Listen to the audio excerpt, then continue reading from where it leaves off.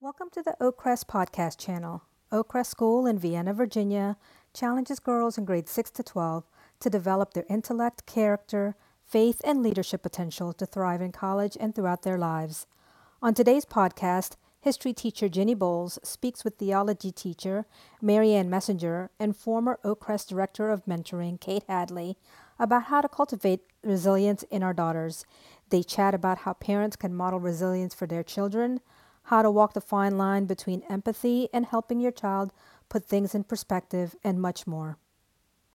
Welcome, everybody. My name is Ginny Bowles. I teach history at Oakcrest, and I'm the sixth grade class dean. And I'm so excited to welcome Kate Hadley and Marianne Messenger, who are going to give us a podcast today about resilience.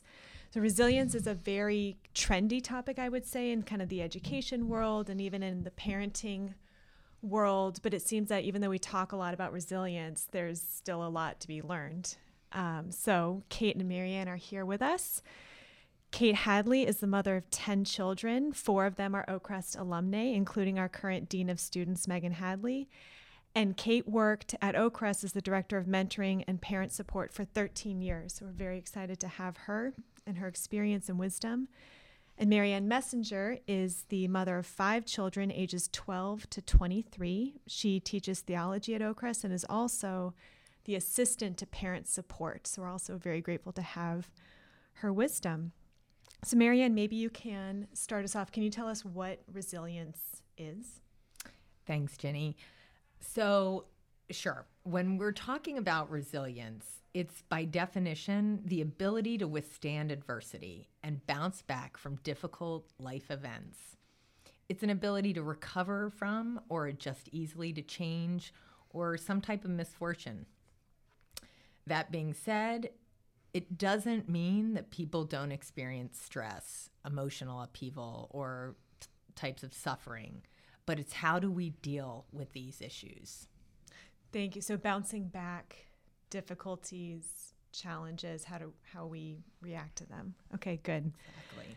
So we want to hear from Kate and Marianne, how can parents help their daughters grow in resilience? And Kate, I remember having worked with you for several years, one of your lines that I've used a lot and has helped me a lot is you used to say to parents, stay off the roller coaster. So can you explain what that phrase means, stay off the roller coaster, and how it relates to resilience? Sure, of course. Picture a graph with 2 horizontal lines. One is you with your emotions and your reactions, and the other is your daughter. So if these 2 lines are parallel and flat, you're delusional.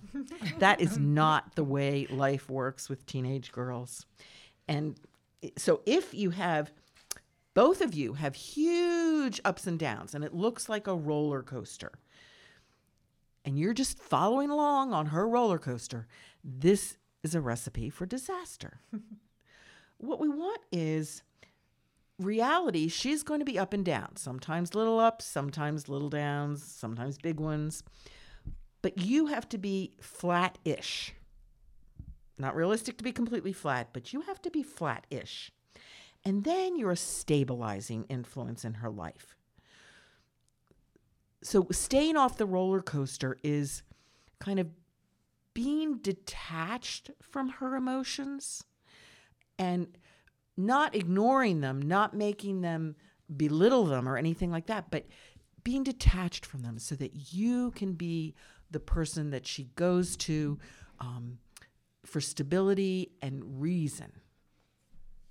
That's so helpful. Okay, so the kind of the steady influence while your daughter is going through all the ups and downs that are natural to being a teenage girl. Yeah. Marianne, do you have any stories or examples of kind of staying off the roller coaster? Do you want to add anything to that? Yeah, exactly. Half the battle is, in addition to what Kate said, is how we respond, okay, and the information that they receive from us. They look at our reaction, which can really easily dictate their own reaction. And one of the things that I think is really helpful is listening to them completely. Whatever they're struggling with, and they're talking to you about it, listening to them completely, but staying calm, before we respond, and then when we respond. I remember this time when my kids were really young. My sister came over to visit with her 2 daughters, and they all went outside to play, and we're inside, and my sister's youngest daughter comes in. She was about 6, and she comes in, and she is just hysterically crying. She's just a mess, and she goes up to her mom, and she says, "Mom, Laura keeps sweeping my feet off with the big red broom." Laura was her older sister. "And she won't stop." And my sister just listened to her, listened to what she had to say, nodded, and tilted her head. And she said, "Aw, did you thank her for keeping your feet clean?" And Sarah just looks up at her, and she sniffs, and she pushes her hair back out of her face, and she says, "No, I'll go thank her now." Oh. And so much of that is how my sister responded to her. I also think that humor is huge. Just help your kids laugh at how bad things may be going. And if you approach it in that way, it kind of de-escalates it. You know, if you keep it in perspective, like you could say, they have this litany of things that have gone wrong, and just looking at them and saying, "Okay, well, all you need now is your pen to explode in your book bag." My kids used to joke about presenting the scenario of the worst possible Sunday afternoon, and they would just pile it on. They would say, you know, "We have 5 hours of homework. It's pouring rain outside. It's freezing. We're having leftovers for dinner. The Washington football team is losing 57-3. And, you know, they would just create this awful scenario because somehow it helped them get through it and know that it was temporary and that there would be an end to it. But in reality, that humor can help you deal with the up and down of the roller coaster, and just staying calm and thinking proactively instead of reactively. That's the thing. Your reaction, like you said, Marianne, determines whether an event or even an overall approach to life is formative or deformative. And I don't want to scare you, but you are always teaching. They're always watching. How did mom or dad react to this event? How did they bounce back? How did they deal with the failure? I had an example recently of my son is a coach on a baseball team, a public school baseball team, and varsity. So we're talking, older kids. And they had an event that they had to participate in. And if they didn't, there would be a consequence. And he made the consequence be that they couldn't pick their baseball number, the jersey, the number that they wanted. And so, of course, everybody participated except for 3 seniors. And so when he told them the consequence, they seemed okay. But then one of them went home and told his mother, who went on the warpath and got the other 2 mothers involved. And I don't know whether the kids were okay with it really, or if they just would have pushed through and been angry, but what the heck. But when the moms got involved, it became a huge deal. And the principal was involved and the AD was involved, and he had to back down. And you have to ask, what did these boys learn? What did they learn about authority? What did they learn about disappointment? Very, very small consequences can teach big lessons. So that's interesting because it seems that part of helping a child form a resilient reaction to difficulty or adversity, a lot of it does depend. Sometimes the parent can take on the emotions even to more than the child can. Yeah. So that's part of staying off the roller coaster. Yes. It's not just matching the child's emotions, but please don't surpass them, which can be hard. Yes. That can be difficult. Yes. Marianne, I wanted to go back to something that you had mentioned, that listening to your children and that they need to feel listened to. Because one thing I can imagine being a concern is your daughter's come home crying. She's very upset about something. We're saying, parents, stay off the roller coaster, stay calm. is it possible to have a child feel listened to without matching their emotions? Is that calmness, how can you both listen well and also be calm? Does a child feel empathized with? I really think so.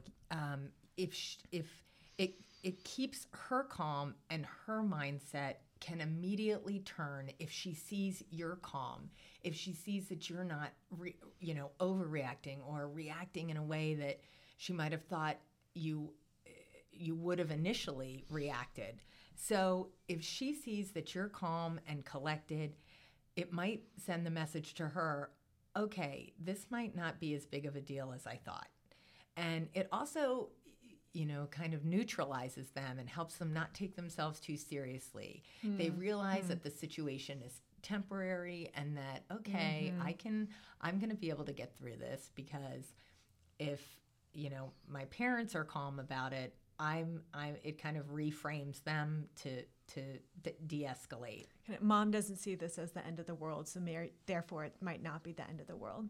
Exactly. Right. Exactly. Right. You're giving them the ballast, if you will. Yes. And that is a big thing, that if you are always asking them if they're okay, or over empathizing, really getting down in the weeds, you are actually giving them the message that they can't handle it, that they're broken, that they're not competent, that they're stupid, that they're, inexperienced, and therefore that they need help. So it's a balance of giving that help. We were saying resist the urge to fix it and ask questions, bounce it back to them, help them think through the solutions. So they're the ones who are coming up with ideas, and you're empathizing, but you're not fixing it. And brainstorm, weigh options, teach them that they have choices in how they act. I always hated it I still hate it when I watch a movie or a TV show about, anything, and the character says, I had no choice. I had to murder him,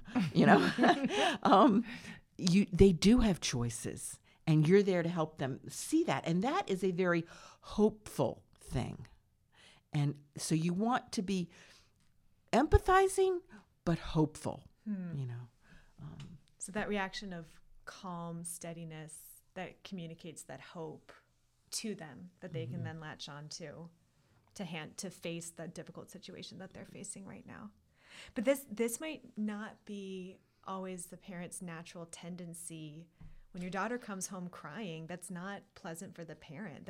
It's hard to keep that calm. Your heart probably does ache for your daughter who's hurt, whether it's something important or not important. So I guess that it is important for the parent to not get on the roller coaster if you want your daughter to grow in resilience, even though it might not be the natural tendency. And Exactly. you have to, that means that you have to be resilient. So you have to, it's like that with all parenting. It's really annoying. You can't just preach it. You have to model it. And how are you going to grow in resiliency? What does it mean to you? We had in our family 3 mottos that developed over the years, and they were mottos for my husband and I, and then we tried to, give this to the kids. The first one is this thing of hope. The best is yet to be. Take the long view. 100 years from now, where are you going to be? Hopefully you'll be in heaven. Where's your daughter going to be? What's the long view in this? Not, you didn't get the baseball jersey, but, what kind of a person are you going to be? Second motto we used a lot was a kind of a butchered version of a G.K. Chesterton motto. An inconvenience rightly considered is an adventure. So you want to approach things with a positive attitude. Okay, like Marianne said, this Sunday, all these things went wrong and it's raining out. So what adventure can we have? Or I missed my flight, or it was delayed. It's an inconvenience. What kind of an adventure can I have? How can I turn this? And then lastly, it sounds kind of shallow, but that's us. Keep the party going. And this involves the sense of humor, and it also just means have a lot of fun with your kids. And we developed this motto when our children, it was with our younger children, because by then I was really tired with 10 kids, and you're like, oh golly, another Halloween costume, but you have to have fun, and you have to get in there and with both feet and just jump in the deep end. So that's great. Marianne, okay, so the parents need to build up their own resilience to be able to help their daughters when their daughters are facing the difficulties. Marianne, how have you built your resilience parenting teenagers? Okay, so I definitely see that as a necessity, as parents building up that resiliency. I'd say one of the things that's really helped me is definitely knowing that the situation is temporary, and that if we can just get our kids to ride the wave, so to speak, that they'll eventually end up on the shore, that they can get through it. And it's, as parents, we keep that mindset. Okay, we know we're going to get through this. We know this upheaval is temporary. We know that, in a couple days we'll have bounced back, we'll have recovered, and, you get further and further away from whatever the crisis or the situation is. I think that's really helpful as a parent to keep that mindset, because we can also transmit that to our children. Also, another thing that has helped me is if I consult with a friend or a really experienced parent, a spouse, grandparents have been through it. They know, and they're kind of a reality check. They help us keep things in perspective. And discussing the situation to build from others' experiences or their temperaments, and you can really do it with your spouse as well. I recently had a situation with a sick child, fatigue, fever, and I was absolutely certain that they were dying of some life-threatening illness. And my husband's like, no, they're fine. They'll recover. They'll be great. And I was so nervous. And then, of course, 2 days later, hops out of bed, heads to school, all is good. So it was his reaction that really helped me calm down and realize, okay, maybe I'm, kind of exaggerating the situation, but helps me keep it in check. And you do need resilience as a parent. You need a lot of virtues. You need fortitude. And so the child, you're going to have to be, you and your spouse, the firm voice. And you're going to have to put up with being hated and being yelled at and being cried at. And you have to have this strength to bounce back from that. You're going to be the one that your child comes in at 11 o'clock at night and dumps everything, usually while your spouse is asleep next to you. And you're like, no, not 11 o'clock. But you have to have that strength of character to be able to pull yourself together to deal with this in a calm way and a reasonable way, in a loving way. And even when they're yelling at you, one of my favorite lines to one of my sons was, I love you so much that I'm not going to let you watch TV, or I'm not going to let you go there, or, I'm going to make this be because I love you so much. And he would just look at me like, try a little bit less, But so anyway, we do need this as parents, and it can be very hard in the moment. You're like, I don't want to put up with this. I'm tired. I don't want to have my Friday night ruined. But you got to. That's what being a parent is. Right. It's kind of sticking with it, and you know that if you just hold the line, you're taking the long view. You're thinking, okay, 20 years from now, where are we going to be? Exactly. And I will tell you that I've had children come back, and usually it's about 6 months into college, and they come back and they say, thank you for your parenting. And they also say, thank you for sending us to the schools you did. And it's been their first exposure to being in a really different atmosphere. And, they see it then. One son even wrote me a poem about it when we went to see him his first time in college. But that was a little unusual. Oh, that's fantastic, though. Shows their resilience that they developed in the years growing up. Yeah, so I guess holding strong as a parent when your child's complaining or crying, or that if you're trying to help them be able to face challenges and stick it through, you've got to face your own challenges sometimes in dealing with them. Yeah.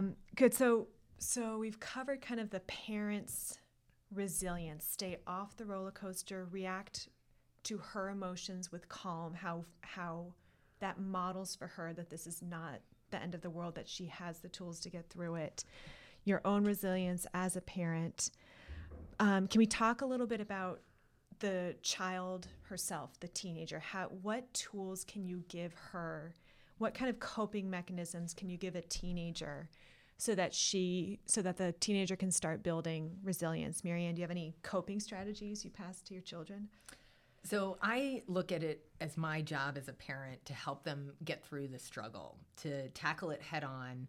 And this can be through teaching them coping mechanisms and setting an example of staying calm. When I say coping mechanisms, that might be, say they come in and they're completely out of sorts and they're just, a mess. Help them calmly get organized. Okay, what is it? What is your biggest concern? What is your biggest fear right now? What is stressing you? And sometimes you can whiteboard it. At our house, we have these small whiteboards, and you can, if it's homework and projects and sports, whatever, whiteboard a schedule, write it out with time slots. So this happened at our house. Somebody came home, was a mess because of so much work. And we just laid it out together. Okay, from 4:30 to 5:10, you're gonna do your math homework. From 5:10 to 5:20, you can have a break, grab a snack. From 5:20 to 6 o'clock, you're going to do your history. And from 6 o'clock to 6:30, we'll have dinner. And just laying it out, then they can visualize it and see it, and they know, all right, I can handle that. I'll get a break. I'll have dinner, I can make it to my sports practice, and they visualize it, and then they can kind of bring it with them to their desk, and I think it becomes more manageable. Like you, Kate, with your son's poem. I did not have someone write me a poem, but one time we did that one evening, just whiteboarded the schedule, and they came down later on and said, thank you so much for whiteboarding that. Mom, it just made it so much easier. It just wasn't as bad as I thought. And that really happened. They recognized, okay, this really isn't bad. I can get through this. Another coping mechanism, say they get in the car, they're a mess, just I have so much to do, and that has happened with me. I drive straight to McDonald's. I say, go in and get an ice cream, a treat, or while they're doing their homework, bring them, a candy bar, something that helps them get through it. A milkshake can cure a lot. It definitely helps de-escalate, their situation. And especially if they've had a bad day. They've lost their shin guards for soccer, the fish died the weekend before, a huge test is coming up, a lot of homework. This is kind of when you jump in with that, that treat or ice cream, and then it kind of de-escalates the situation and helps them realize, okay, this is a calming effect. And again, it's that humor, putting that humor into it when they're going through the litany of things that they have to do. It's, okay, is this, how are you possibly going to survive this? How are you possibly going to survive losing your shin guards? Every future decision is based on the fact that you have lost your shin guards. It's adding that humor, and then they kind of will smirk and be like, okay, I guess it's not such a big deal. Get them to laugh a little bit. Yeah, we would say, like, what's the worst that can happen? Okay, you lost it. So that means you can't play today. That means you won't get seen by the scout, so you won't make it into college on a scholarship. Oh my gosh. Okay, you might have to work during college. Does that mean, so maybe you won't be able to go to such and such a college? And then, you just play it out to the ridiculous. What's the worst that can happen? Because teenagers have a tendency to do one of two things. They either say, oh, I have a 15-page paper due on on Monday. Sunday night, I'll start it then. Or they say, I have a 15-page paper due in a month. I'll never do it. Oh my gosh, this is horrible. I'll never get to it. So they tend to exaggerate, and you're trying to help them see how silly that is and ridiculous and be reasonable about things. And memories of other times. Well, remember in third grade, you couldn't memorize that poem, but then eventually you did. And now you're in seventh grade and you're being asked to memorize a monologue for, Shakespeare monologue. You can do it because you did this. So memories of what they have already done. And then I know, I think treats are a fantastic idea, Marianne. Also distraction. Just distract from the situation. Go outside. Go run around the block. Go get some physical energy out. Go call your grandmother. Think about someone besides yourself. Try and distract from what the individual problem is at the time.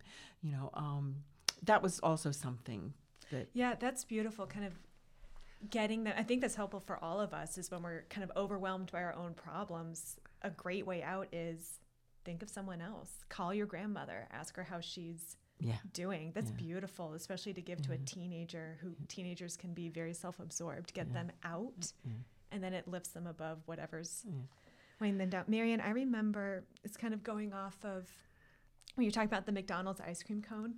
I remember when I was a freshman in high school. It was a Friday afternoon. All of the boys and girls were at the park. We were picking teams for the volleyball game, and I didn't get picked. It was super embarrassing. It was mortifying. It was hurtful that everyone got picked, and I was one of the last ones. And it was really upsetting. So I remember definitely coming home crying, sitting on the sofa with my mom. I didn't get picked today, and all the boys picked all the cute girls, and I wasn't one of them. And I remember my mom just hugging me, letting me cry.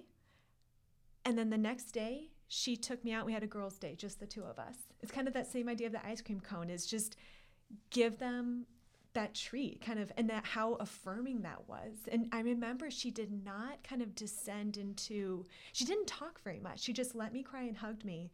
She didn't say, you poor thing, I can't believe that happened. She didn't say, those mean boys who didn't pick you, I'm going to call their mothers. There was actually no discussion of the event or the problem or what we were going to do going forward. She just let me cry, and the next day she did something fun with me. And that really kind of helped me realize, oh, who cares if those people don't include me? My mom loves me. Right. And I'm happy again. It was very restorative, and I've thought about that a lot of her reaction of not kind of getting down with me, but just in some ways distracting and saying, I love you. Yeah. Yeah, it doesn't perpetuate the issue. It doesn't just, kind of wallow in it. And I'm sure that was helpful to her and to you to both, just move forward, move on. Okay, that's behind me. And, and also we talk about these little coping mechanisms, it's making that distinction between, okay, I'm going to, bribe you to do your homework. It's just, here's a little like treat, just go get started, or here's some time I'm going to spend with you, or the distraction, or something that just really helps kind of just de-escalate that heightened reaction. Right. And it also, when things, it can be even a really tough situation. It could be a friend issue or something that's a little bit more, to your point, hurtful. I've always found another coping mechanism is getting them to look forward to something, something that can get them through a tough time. Lots of homework or a friend issue, you can just say to them, listen, Friday's coming. We have a fun weekend planned. Why don't you have a friend over that you haven't gotten to know very well, or somebody you want to know better? We'll get pizza, we'll watch a movie. And then that's in their mind. Okay, I can get to the end of the week. But you know what's kind of funny, Marianne? I can imagine you saying that, but I can imagine the kid being like, not showing you that what you're saying is having an effect. Right. Kind of like, ugh. And, she's telling me to look forward to the weekend, but it's, her face is saying she's a dweeb and I don't want to listen to anything, but it's going in. It's going in. Your reaction is going in. So don't be upset when you don't see them say, you're right, Mom. I was wrong, and I should just be very happy about this. They're not going to say that. But they're listening. But they're listening. They it's are sinking in. Yes. That's helpful. In the back Yes. of their mind. Okay, Yes. all right, this can help me get through it. I can, there's something that I can look forward to. But even if they're not expressing it, they're thinking. Not even if, when they aren't. Yeah. And Kate, I like your point again and remind them of when they've done this before, kind of tap into their own memories. I think that's building their own coping skills of, which they're going to have to do later, of remembering, hey, I've had a tough experience before this. I got through it by this. I'll get through it again. So it's giving them something to look forward to. It's reminding them that you've gotten through this in the past. It's the momentary, this is okay. I love you. We're going to do this together. This is not the end of the world. If they don't And when you say we're going to do this together, again, I go back to resisting the urge to fix it, though. That's true. So we're going to do it together, but you're taking the lead, and I'm your support person. And I will help you brainstorm. I will help you whiteboard it and all that. But you're the one that has to come up with the solutions and figure out what to do. I am not going to step in and keep you from having the consequences. You forgot your lunch. Okay, I will help you we will figure out a method in the evening so you remember where to put your lunch. But I'm not going to run it up to the school. You forgot your coat and you were cold after school. I know in the old days they used to think getting cold made you sick, but it doesn't. Viruses and germs do. So if they are cold, oh well. They didn't bring their sweater and they weren't allowed to wear their fleece during the day and they were chilly. Okay, it's okay. You will remember, and I will help you by helping you plan your evening where to put it. So don't step in too fast. Another really good one is, okay, you're having an issue with a teacher and you need to talk to her, or the child needs to talk to her. And so don't you be the first line.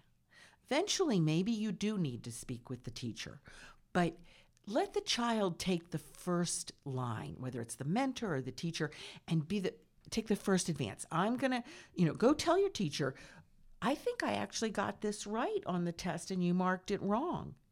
That is so scary for kids to go to speak to adults, especially middle schoolers. But if you look at Oakcrest students, by the time they get to college, they are so comfortable dealing with adults.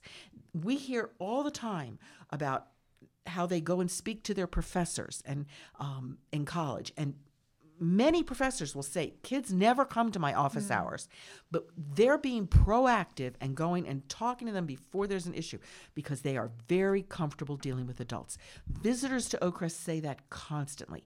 The girls look you in the eye, they approach you, they're, open houses. And these are not just the extroverted girls. These are all the girls. Okay, so we want to teach that very early in middle school. Speaking to an adult is only scary the first time, and when they come in, but she hates me. The teacher hates me. The teacher doesn't hate her. We're all adults here. And that is not how it works. So you have to help them have the courage, encourage them to do it. So they're talking to the teacher themselves. Sometimes you might end up having to go in, but not the first line of defense. Yeah, exactly. It helps them build that ability to self-advocate. Absolutely. That it's important enough to them, and that they continue to develop that ability to self-advocate. So you need to help them face their fears, kind of build them up to overcome some fears, build them up to get through things that are uncomfortable, that I forgot my lunch, I forgot. Because from there, they're going to learn. They're building a bank of tools for which they can face the bigger challenges. And they'll even be adventurous and try new things, whether it's, a new team or a sport or going out for the play. And, that's the kind of thing that you want them to try. Go visit Aunt so-and-so on an airplane by yourself for a week. Go take the metro downtown and meet your friends at the real mall, not the shopping mall. Yeah, exactly. Yes. That kind of thing, you're teaching them to go out of themselves. It's that thought that competence builds confidence. Yes. And to your point, it's possible. You start early on, giving your daughters an opportunity for responsibility. Yeah. So let's talk a little bit. So I think so far we've talked about when she comes home crying, what do you do? The tools that you're giving her, the staying off the roller coaster, your own calm reaction. But are there ways to prepare a teenager to be resilient kind of before it is actually required of her? How do you do that, lay that groundwork? What's the conditioning for resilience before the actual crisis and the tears? So, just to reiterate that thought that competence builds confidence. If possible, it's starting to give them a responsibility, something that they take ownership of. Give your daughters a chance to, if you're at the store, say, or you're at some strip mall, you're telling them, I have to run into the drugstore. Can you go into Giant and buy some milk and bread, and I'll meet you back at the car? Or can you cook dinner on Tuesday? Just decide what you'd like to fix and we'll grab the ingredients at the store. I remember there was one time that we went to a strip mall. I had to run into the drugstore, but I needed something from the grocery store. And I did just that. I went into the store and my son went into the grocery store, and we met back at the car. And I'll never forget, he says, Mom, I counted the change because I just wanted to make sure they didn't rip me off because I was young. Aww. And I was like, nobody's going to rip you off. But it was so it was so edifying for him to have that responsibility. Because you had confidence in his ability. He took his cue from you. Exactly. Mom said, I can do this, Exactly. And I've also found that asking their opinion on something and then implementing their opinion. So knowing that you're asking them, that you're really taking it seriously. It shows that you value their contribution. For example, what should we get Grandma for her birthday? What should we have for dinner tonight?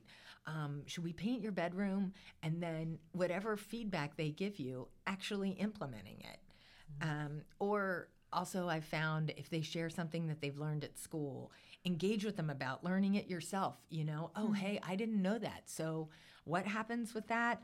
Ask them a question that you don't know the answer to, but they might. I had an incident just recently where they were learning about the Chesapeake Bay, and that the bottom of the bay was covered in oysters, thousands of years ago. And I had no idea. And so I just started asking questions. What happened to the oysters? How did they, get boats through?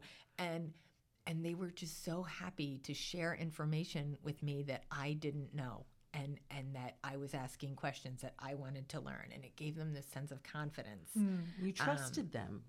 Trust, it sounds like, whether they'll lie or something, but that's not it. No, you're trusting that they can handle things and that they have intelligence and that they will figure things out and that they know things, and that they're Right. competent. Yeah, and that their judgment is sound. judgment So is sound that sound. even their mother Yes. can lean on it. Exactly. Yes. Exactly. Yeah. And then they know they can lean on their own judgment for these difficult times. Yeah, that somebody, okay, that I have, my contributions are valued, and Yeah. that I can own this. I know something, and that can lend itself also to finding opportunities to earn their own money. You know, dog walking, babysitting, watering a neighbor's plants. These little jobs can totally help build up their confidence, and it helps them build their. Another remote preparation, if you will, that I like to do is let them suffer. This really means delayed gratification for most of them. That's the hardest it would ever get, probably. But if there is an opportunity for them to be uncomfortable, let that happen. Don't try to step in and fix those kinds of uncomfortable things. So, for example, I was recently subbing for one of the classes that's reading the book The Chosen. And the teacher did a wonderful job coming up with questions that she wanted the girls to think about and answer. And I don't know if you've ever read that book, but one of the fathers in that book wants to teach his son empathy and compassion. He's a very brilliant kid, and he takes a very unorthodox way to do it. And it's a little bit unsettling for the kids. So I was asking the kids, should parents let their children suffer or cause them to suffer? And of course they were like, no way, that's horrible. No, of course not. And I said, well, let me explain what I mean by suffering. It's really rather benign. In my kitchen in the summer, when I had all these kids at home, we would, quote, close the kitchen from 9 to 12. So you had to finish breakfast by 9. You couldn't start lunch by 12.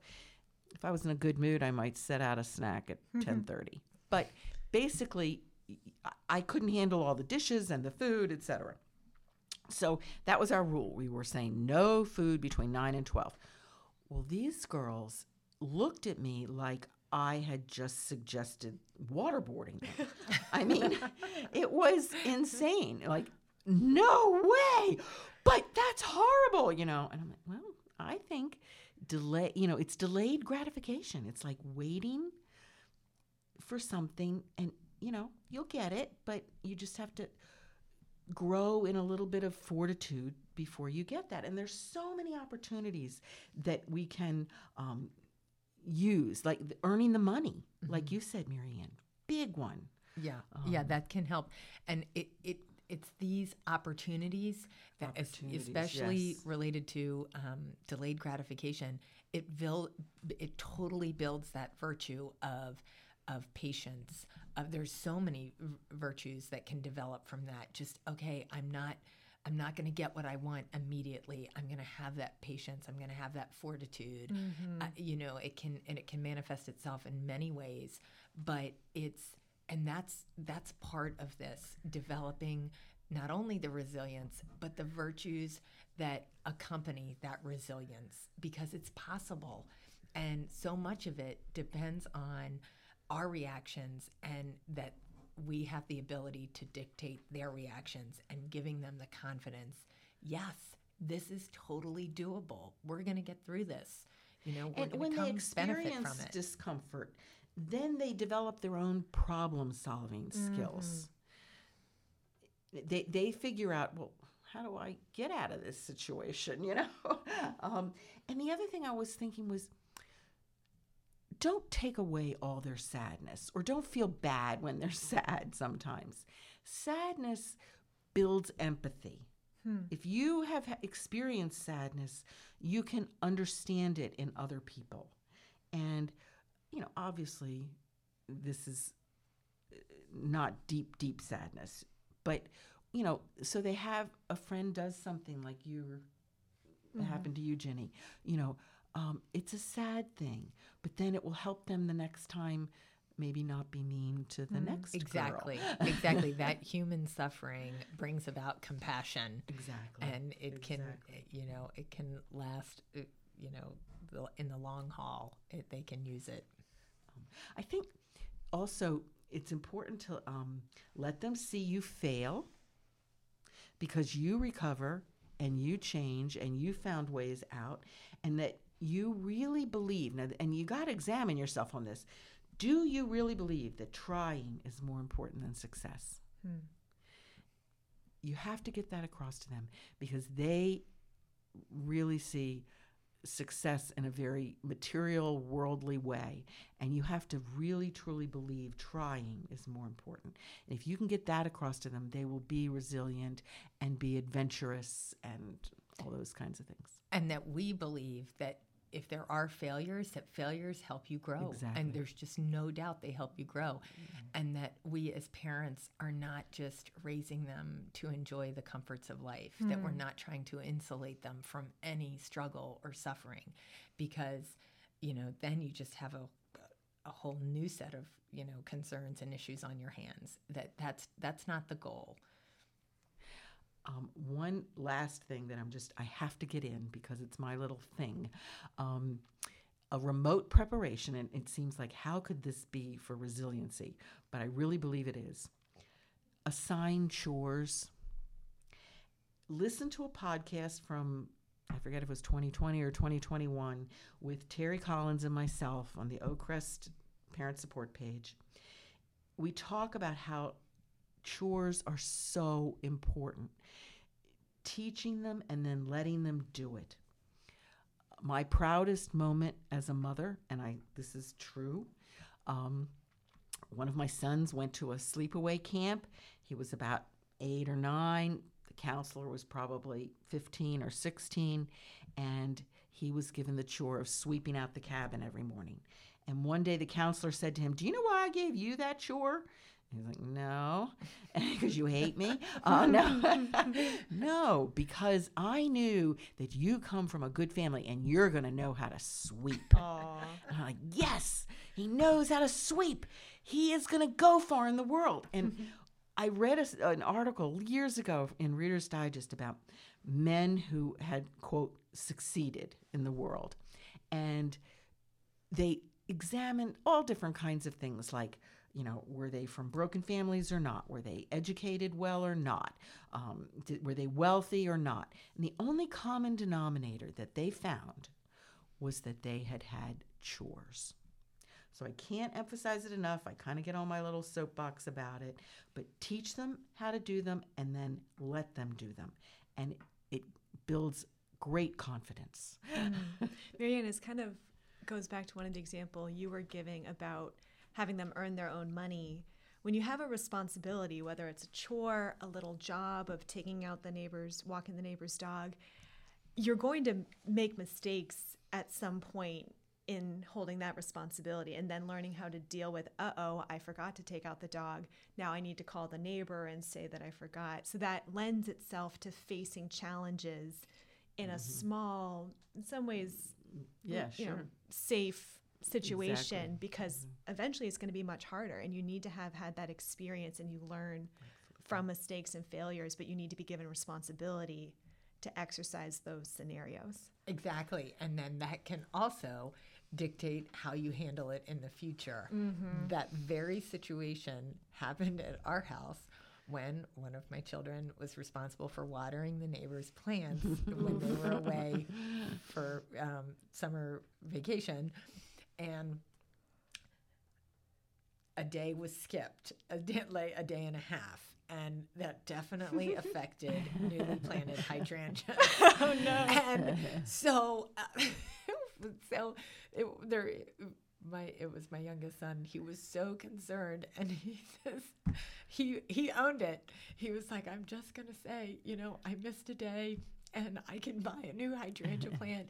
But then the neighbor was so accommodating and understanding. But man, that following summer, she asked him again, and he never missed a day. Oh. He was back over there in the But isn't it evening. wonderful that she asked him again? Yeah. Oh, Yeah. yeah. It was fabulous because she knew. And, also she says, it might not have been the fact that he missed a day. It could have been, the fertilizer. But he thought it. And then, but the next time he was checking on those plants day and night because he just wanted to make sure that, it was that experience that helped him, embrace it again and tackle it. Yeah, so many. Wow, this has been great, Kate and Marianne. Thank you so much. Resilience is basically many virtues packed into one word: perseverance, patience, courage, cheerfulness. It requires virtue to live it. And as you're living it, you're going to be living a life of virtue, which many people are going to depend on you for. But it really does. So much of it comes from the parents, how the parents react, how the parents teach. And it pays so many dividends through life. So it's very important. So thank you so much for sharing your insights, your stories, your wisdom. Absolutely. Thank you, Jenny. Great. Thank you so much.